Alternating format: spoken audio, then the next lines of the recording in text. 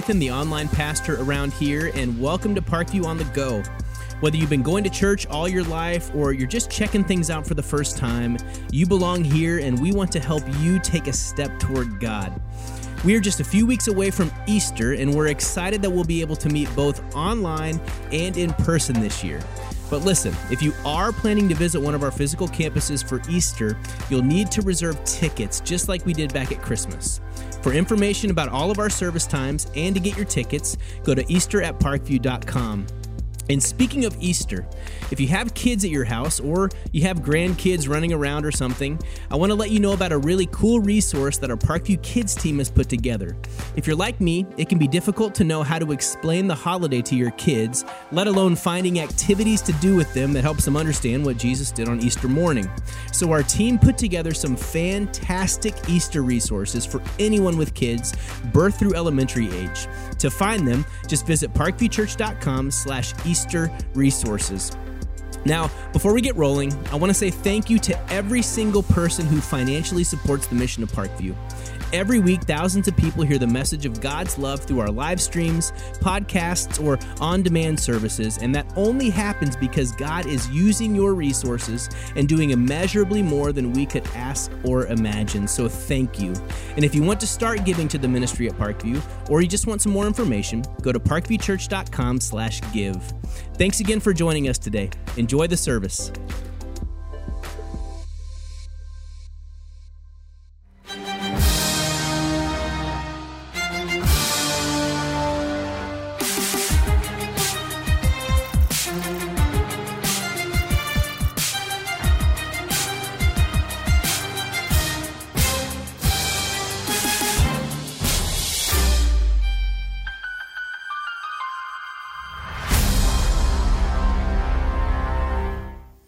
That's dramatic, man. I mean, welcome everybody. Welcome online. Welcome my parents who are watching online and celebrating their 62nd wedding anniversary this weekend. I went over there for a day. They told me they're so cheap now that, well, they've always been cheap, but they don't get new cards. They just keep a drawer full of the old cards. And they just get one of the old ones out and give them to each other and, and save money. And plus they can't remember, what they got last year anyway. So it doesn't matter. So happy anniversary. It leaves more money for me. Thank you very much. Famous last words. Let's talk about famous last words. Like here's a couple that I found that I thought were funny. Did you hear thunder? Hurry up and putt. Right? Don't unplug it. It will just take a moment to fix. Famous last words. There's 300 of us. That should be enough to intimidate the Persians. Yeah, okay, the guy's got that one. Well, here we are in the world's largest hydrogen airship. This calls for a cigar. She won't mind if I take the last piece of chocolate. Famous last words. This is my favorite for this week. Gee, honey, J-Lo is your age. Ooh.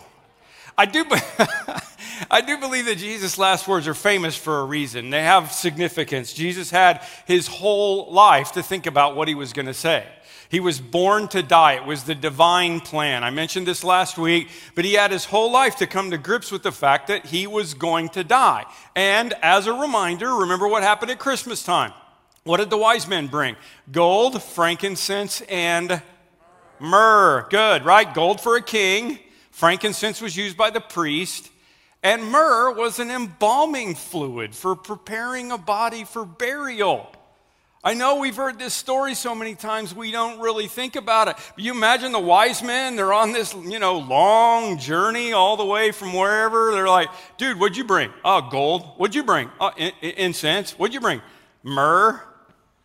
Seriously? You brought embalming fluid? Do we need to stop by Walmart and pick up a stroller? You are so weird, dude. But they didn't know it was a prophecy about what Jesus was born to do. And Jesus knew it. Historians tell us, this isn't in the Bible, but historians tell us that in Nazareth, when Jesus would have been about a teenager, there was a rebellion in his hometown of Nazareth.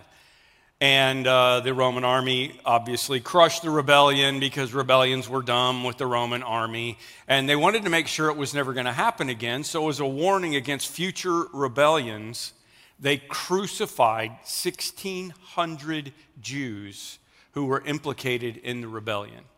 And they did it along the main road every 30 feet for 10 miles. That would leave an indelible impression on the mind of a teenager who knew that someday he would be on one, wouldn't it? And just so you know, Jesus plainly told his disciples, he didn't want them to be confused. Here's what we're getting ready to do, guys. Matthew 20, going to Jerusalem, Son of Man will be betrayed into the hands of the chief priests and the teachers of the law. They will condemn him to death. They will turn him over to the Gentiles to be mocked and flogged and crucified. And on the third day, he will be raised again. I just want to make sure you're clear on the plan. He's talking in third person, but that's what he told them. And he knew exactly what he was doing. I am so grateful for first responders and our veterans who risk their lives to save other people. But this is like running into the burning building knowing that you won't make it out. So when he got to the cross, he had some very specific things to say. As a matter of fact, most of the people didn't say much from the cross because the only way that you could talk was to push yourself up with your nails in your feet on the cross to get a breath so that you could say something. Most people didn't talk very much from the cross. And here we go. From the 6th hour until the 9th hour, darkness came over the land. And about the 9th hour, Jesus cried out in a loud voice, my God, why have you forsaken me?" Now, this is the only time that Jesus ever asked why, according to what we see in the Gospels. But before I explain this, can I just say that this proves that it's okay to ask why? There are times in our lives when we want to ask God why. We all have questions. Why did Oral Roberts beat Ohio State and mess up my bracket already, right? And we have deeper ones, like why did COVID-19 have to happen? And I had a conversation with one of our members this week by Zoom into the hospital room of a man who had an accident at work and is now a quadriplegic. And he didn't ask why, but I did. Because I knew I didn't really have great answers. But listen, if you don't have something going on in your life that's bad right now, odds are someday you're going to. And I just want to make sure that you don't avoid the conversations with God because you're afraid it might make him mad. Jesus did, okay? You see what I'm saying? He's a big God. You can ask why. If he wants to hear from you, even if he can't give you the answer right now. And Jesus knew the answer, but he still said why. And here's what David said. In Psalm 142, I cry out to the Lord with my voice. I pour out my complaint before him. Like seriously, I'm complaining to you. That's what I'm saying. It's okay. God's a big God. Clovis Chappell wrote it this way. These words come to us out of a long gone past. Why have you forsaken me? We hear them first in the lips of an ancient psalmist, but he was doubtless not the first to utter them. They have been either articulate or inarticulate upon the lips of countless millions of perplexed men and women as the years have come and gone. Who among us has gotten very far into life without having this wrung from us in a tearful cry? This is a question that has literally sobbed its way through the centuries. It is, in a sense, an outcry of humanity. It is as old as man and as new as the pain of your own broken heart. At the tomb of Lazarus, Mary and Martha said, Lord, if you would have been here, he wouldn't have died. Basically, what were they saying? This is what I was telling my friend David in the hospital this week.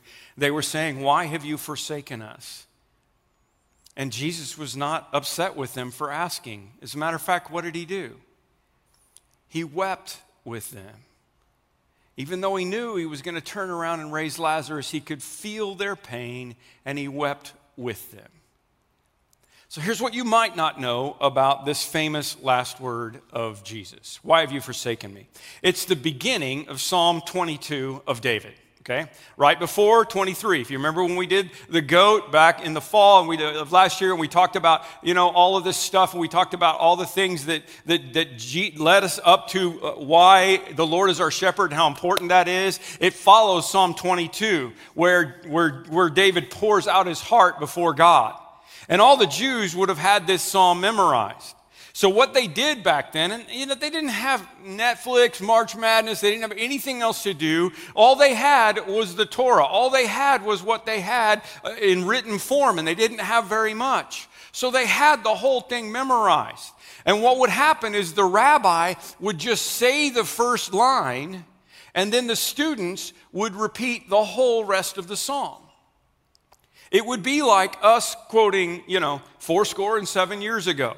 And some of you that still remember the Gettysburg Address would finish that out. It would be like, I have a dream that one day this nation will rise up. And you would know, if you know the speech, you would just keep on going. That's Dr. Martin Luther King Jr. Or it's like a person from my generation saying, just sit right back and you'll hear a tale. Right? It's just going to keep going, right? Or from the next generation. So no one told you life was going to be this way. Oh, yeah, my Love Life's DOA. Thanks, friends. It's like you're just doing that thing, right? So Jesus, the rabbi, is on the cross. He straightens up and he starts Psalm 22. And here's the thing that's really important. Every Jewish person that was around him would have interpreted it as, oh, he just started Psalm 22. Which says, my God, why have you forsaken me? Why are you so far from saving me, so far from my cries of anguish? My God, I cry out by day, but you do not answer, by night, and I find no rest. I'm skipping through here, but I want you to see some key phrases. All who see me mock me. They hurl insults, shaking their heads, saying, he trusts in the Lord. Let the Lord rescue him. Which is exactly what they said. Do not be far from me, for trouble is near and there is no one to help. I am poured out like water. All of my bones are out of joint, which they would have been. My heart has turned to wax. It is melted within me. My mouth is dried up. I thirst, remember? My tongue sticks to the roof of my mouth. You lay me in the dust of death. Dogs surround me. A pack of villains encircle me. They pierce my hands and my feet. This was written 600 years before the Romans invented crucifixion. They pierced my hands and my feet. My bones are on display. People stare and gloat over me. They divide my clothes among them and cast lots for my garment. But you, O Lord, do not be far from me. You are my strength. Come quickly to help me. This was the prophecy. Hundreds of years, they'd known it, and they'd known it, and they'd known it, and all of a sudden, it had to have been like, oh, wow. That's what Jesus is talking about. And David prophesied that a long time ago, and all of those things are happening. But why did it have to happen? That's interesting, but why did it have to happen? The Bible says that darkness came over the whole land until the 9th hour, for the sun stopped shining. Here's the thing. Theologically, God is always associated with light. And during these 3 hours, from 9 o'clock in the morning until noon, Jesus was bearing our sins and it was dark. Okay? Douglas Webster said it this way. He said, well, only if I find it. Where did Douglas go? Okay. Oh, Douglas is on my screen. Try to stay with me. At the birth of the Son of God, there was light and brightness at midnight. And at the death of the Son of God, there was darkness at noon. Isn't that fascinating? When Jesus is born, the angels are there and there's light. And when Jesus is dying, it's darkness in the middle of the day. So why darkness? This is the verdict. This is the verdict, the Bible says. Light has come into the world, but men love darkness instead of light because their deeds were evil. You ever gone into a dark place, obviously a movie theater or whatever, but have you ever gone into a dark restaurant? It kind of makes you nervous, doesn't it? What are they hiding here? Darkest restaurant I ever remember is going into one of those fondue places. Remember those? I'm sure COVID put those all out of business. I don't know. But, they bring you this vat of oil, and you cook your own food. It's really gross, but it's kind of fun at the same time. But I figured out why it was so dark. I mean, the place is just covered in oil. The darkness is not ambiance. They're trying to hide the fact that you could power a bus to Milwaukee if you sucked the oil off of the chairs in there. So the thing about darkness is your eyes are going to adjust, right? After a couple of times around the pot stabbing someone accidentally as you're going for the same piece of beef as them, your eyes start to adjust. And we've all been in situations where it is dark and we have to let our eyes adjust. Oh man, do we need this word today. Family I'm very close to. Mom was talking last week to her 6-year-old son about Jesus. And he's 6, but he's really smart and really intuitive. And they weren't even talking about the cross. They were talking about the Last Supper. But he knows the whole story of Jesus at 6, at the age of 6. And it made him so upset to think about the Last Supper because Jesus was going to die the next day, that he literally started weeping. And he asked his mom if he could take a break from talking about Easter. And he drew this picture of his heart breaking for what Jesus had to do for him on the cross at age 6. After a while, they came back together and they talked about how Jesus heals our hearts and gives us a new heart. And they taped a new heart over the other one so that he knew why Jesus had to do what he had to do. Listen. Jesus said we need to have the faith of a child. Maybe we need to have the heart of a child as well. When is the last time you broke down over the fact that Jesus died on the cross for you? Maybe we've grown accustomed to the dark just a little bit too much. See, the physical darkness was a sign of the spiritual darkness. One of the weirdest scenes in the Passion of the Christ movie was when Satan was walking around while Jesus was being tried, and he has what appears to be a baby cradled to his chest. It's this picture right here. But of course, and I promise I won't show it to you, if you remember the movie, all of a sudden, at some point, the baby turns around and it's this grotesque face of an old man with a mischievous grin, and it's really spooky. And they asked Mel Gibson, "Why did you do that?" And he said, "It's because I want to convey that sin looks appealing and innocent at a distance, but up close, it's shocking and repulsive." I don't think we can possibly understand what was going on here. Because, friends, this is when, during this time, God was literally downloading all of the sins of the world onto Jesus. Isaiah said, God laid on him the iniquity of us all. All of the sins. God was gathering all of the sins from Cain's murder at the very beginning to David's adultery and murder to Paul's persecutions of Christians to Hitler's atrocities to Tim Harlow's junk. And he gathered all of it and he put it on the shoulders of Jesus.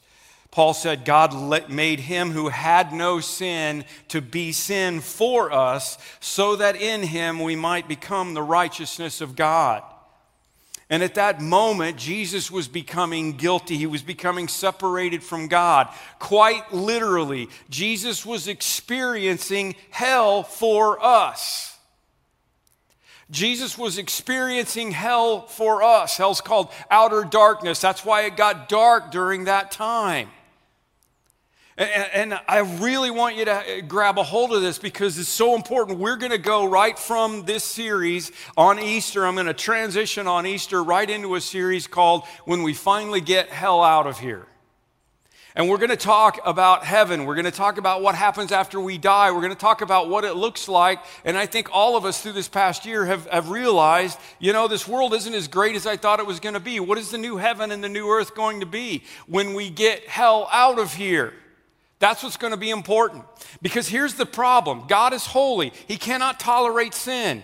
He cannot even stomach the sight of it. The prophet Habakkuk said, your eyes are too pure to behold evil, and you cannot look on wrongdoing. Sin and God's holiness are like the same ends of the magnet. They just can't be together. So God wasn't forsaking Jesus. He was quoting a psalm, but it must have felt like it because the separation was so severe. He was literally hanging between earth and heaven with no home in either one.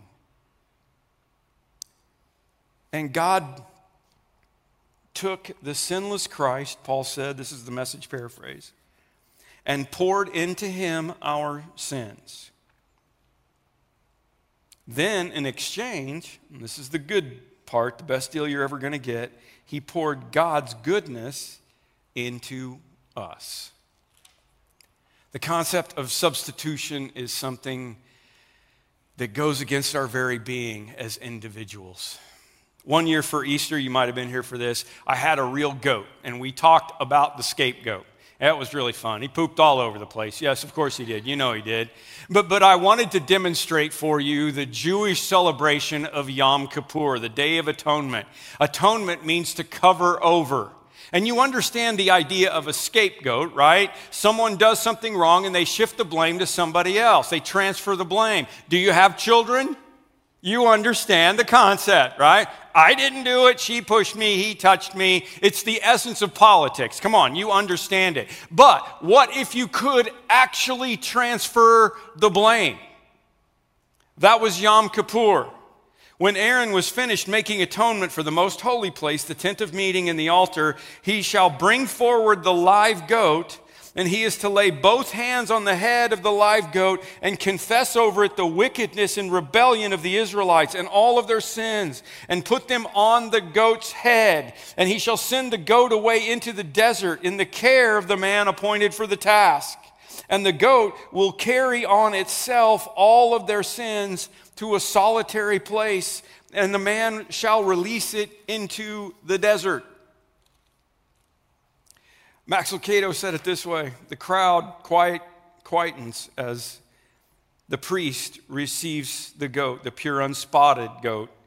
In somber ceremony, he places his hands on the young animal, and as the people witness, the priest makes this proclamation: the sins of the people be upon you. And the innocent animal receives the sins of the Israelites, and all the lusting and adultery and cheating are transferred from the sinners to the goat, to the scapegoat. He is then carried to the edge of the wilderness and released, banished. Sin must be purged, so the scapegoat is abandoned. Run, goat, run. And the people are relieved, and justice is appeased, and the sin bearer is alone. And now, on Skulls Hill, the sin bearer is again alone. Every lie ever told, every object ever coveted, every promise ever broken is on his shoulders. He is sin. And God turns away. Run, goat, run. The despair is darker than the sky. The two who have been one are now two. Jesus, who had been with God for eternity, is now alone. The Christ, who was an expression of God, is abandoned.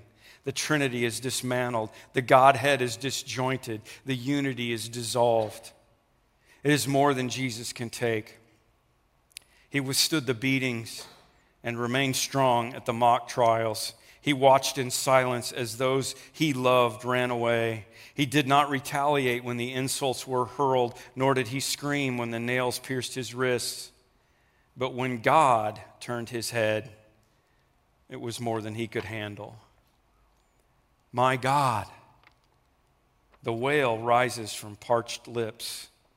The holy heart is broken. The problem with the scapegoat was it had limited value. That's why we needed Jesus. Can't just do this every year. That's why the Hebrew writer said he sacrificed for their sins once for all when he offered himself.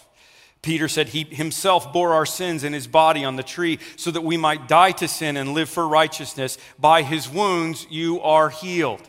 He took the punishment for us.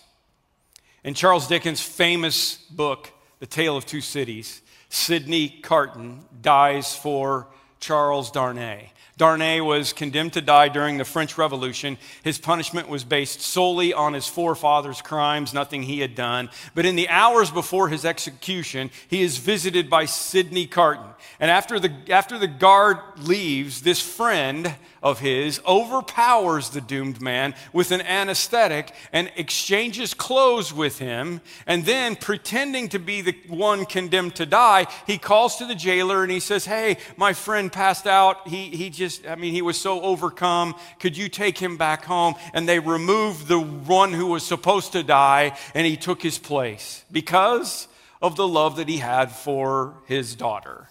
It's a beautiful story. And the next day, Carton, the substitute, was led to his death. But before he died, Carton said, "Come on, English lit majors, be with me here. 'Tis a far, far better thing I do than I have ever done."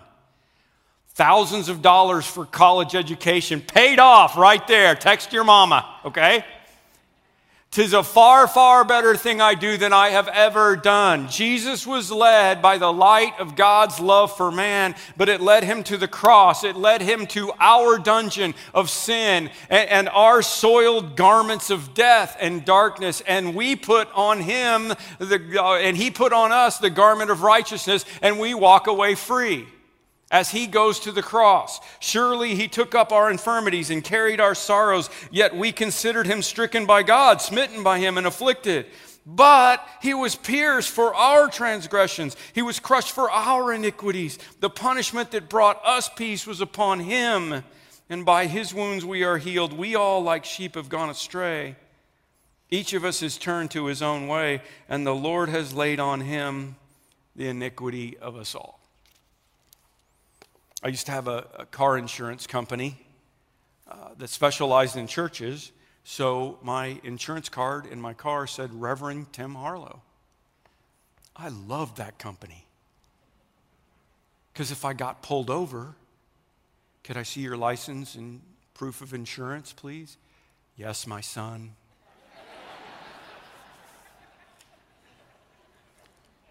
Hey, you got to do what you got to do. Sometimes I got out of it. But of course, the problem is that's not really justice, is it? That's mercy. Actually, it's manipulation, but whatever. It's not fair. And God has to be fair. And besides, if that cop finds out I'm a pastor, but he realizes I have thousands of traffic violations, he's not going to call me Father Tim. He's going to call for backup, right?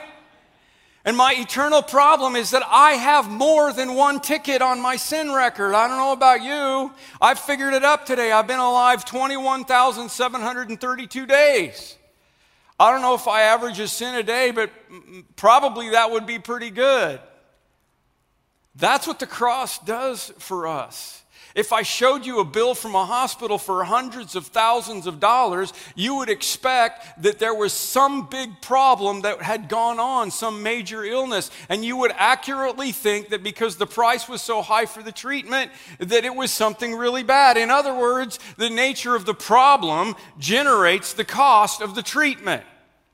So when you look at the cross and he says, my God, why have you forsaken me?" and it turns dark and you wonder why this had to be that way, the nature of the problem generates the cost of the treatment. When you see what Christ paid on the cross, you just got to go, man, there was some serious stuff wrong with me, and there probably always will be. One of the best parts of that Passion of the Christ movie is something that many people don't even know about unless you read the interview with Mel. He played a cameo role at Calvary in the movie. You know what part that is? It's a picture right here. That's Mel Gibson's left hand holding the nail that's driving the spike into Jesus. It was a way for him to say, you know what? It's not just a bunch of religious leaders who killed Jesus. It's not just a crowd of Jewish people or a group of frightened disciples who ran away from him. It was me. So there are things we are meant to remember when we hear Jesus from the cross say, my God, why have you forsaken me?" It must mean that we find ourselves in the crowd and realize that the darkness is because of me. But don't leave it there. Even in Psalm 22, Jesus was quoting, my God, why have you forsaken me? And then you get down to verse 22 and he says, yet will I declare your name to my people. In the assembly I will praise you. You who fear the Lord, praise him, for he has not despised or scorned the suffering of the afflicted one. He has not hidden his face from him, but he has listened to his cry from help. From you comes the theme of my praise in the great assembly. Before those who fear you, I will fulfill my vows. The poor will eat and be satisfied. Those who seek the Lord will praise him. May your hearts live forever. Future generations will be told about the Lord. They will proclaim his righteousness, declaring to a people yet unborn, he has done it. It is finished. That's Easter. I mean, that's what I'm talking about. That's the end of the song. So here's what I want you to do, okay? I want you to think of the worst thing you've ever done. What is the worst thing, the thing that you are the most ashamed about in your life? There's probably maybe several, but probably something just popped right into your head. You got to understand that you can stop hanging yourself on the cross over that one anymore because Jesus already did it. You can stop beating yourself up because Jesus allowed himself to be beaten up. That's called double jeopardy in legal terms. You don't have to pay for something that's already paid for. The very thing you don't want anybody to ever know about you, that thing you're most ashamed, most embarrassed about, Jesus from the cross is saying, yeah, I paid for that too. And now we can rejoice, Paul said, in our wonderful relationship with God, all because of what our Lord Jesus Christ has done for us. Did you notice you didn't do anything? Did you notice that? We can rejoice because of what our Lord has done for us in making us friends of God. That's the insane gospel of Jesus Christ. When Jesus spoke to the people again, he said, I am the light of the world. Whoever follows me will never walk in darkness, but will have the light of life. Near the city of São José do Campos, Brazil, is a remarkable facility. There were a couple of guys that are Christians, and they said, you know what? The prison system in Brazil is not doing very well. Can we just run a prison ourselves on Christian principles? And with 2 full-time staff, they were having such a problem with it at the time. With 2 full-time staff, they allowed them to run a prison. And families outside the prison adopt an inmate to work with during and after his term. And all the work inside the prison is done by the inmates. And Chuck Colson, before he passed away, visited the prison and made this report when he went to visit. He said, I went and visited the prison and I found the inmates smiling. Particularly, he said, the murderer who held the keys and opened the gates and let me in. Wherever I walked, I saw men at peace. I saw clean living areas. I saw people working industriously. The walls were decorated with biblical sayings from Psalms and Proverbs. My guide escorted me to the notorious prison cell once used for torture. Today, he told me, that block houses only a single inmate. And as we reached the end of the long concrete corridor and he put in the key in the lock, he paused and he asked, are you sure you want to go in? Colson said, of course. I've been in isolation cells all over the world. And slowly he swung the massive door open and I saw the prisoner in that punishment cell. It was a crucifix, beautifully carved by the inmates. The prisoner Jesus hanging on the cross. And my guide said to me softly, he's doing time for the rest of us. Let's pray. Jesus, I don't weep enough at what you did for me on the cross. It's way easier for me to look at bad people and compare myself to them instead of looking at you and comparing myself to what it was that put you on the cross. It was my hand that was holding that nail, driving the spikes. When you cried, my God, why have you forsaken me?" It was because I'm supposed to be forsaken, but I'm not. And Lord, if there are people in here today who don't understand and don't have the ability to look at the cross and realize that Jesus did that for them, will you open up their hearts right now and let them just say to you, "Jesus, I need your forgiveness. I want your mercy and your grace in my life.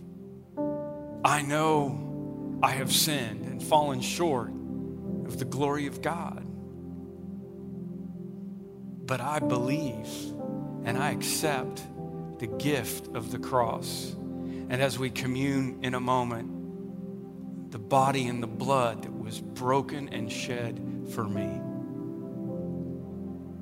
It's a stark reminder as we prepare for next week and Palm Sunday, and we talk about the thief on the cross, that crazy thing that you did from the cross.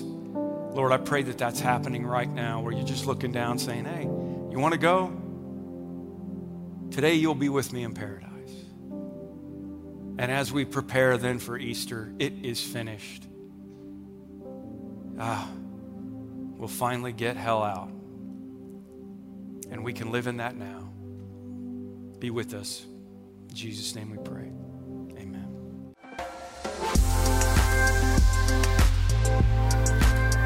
During this series, I've been reminded of the extent to which God has gone to bring his sons and daughters back home.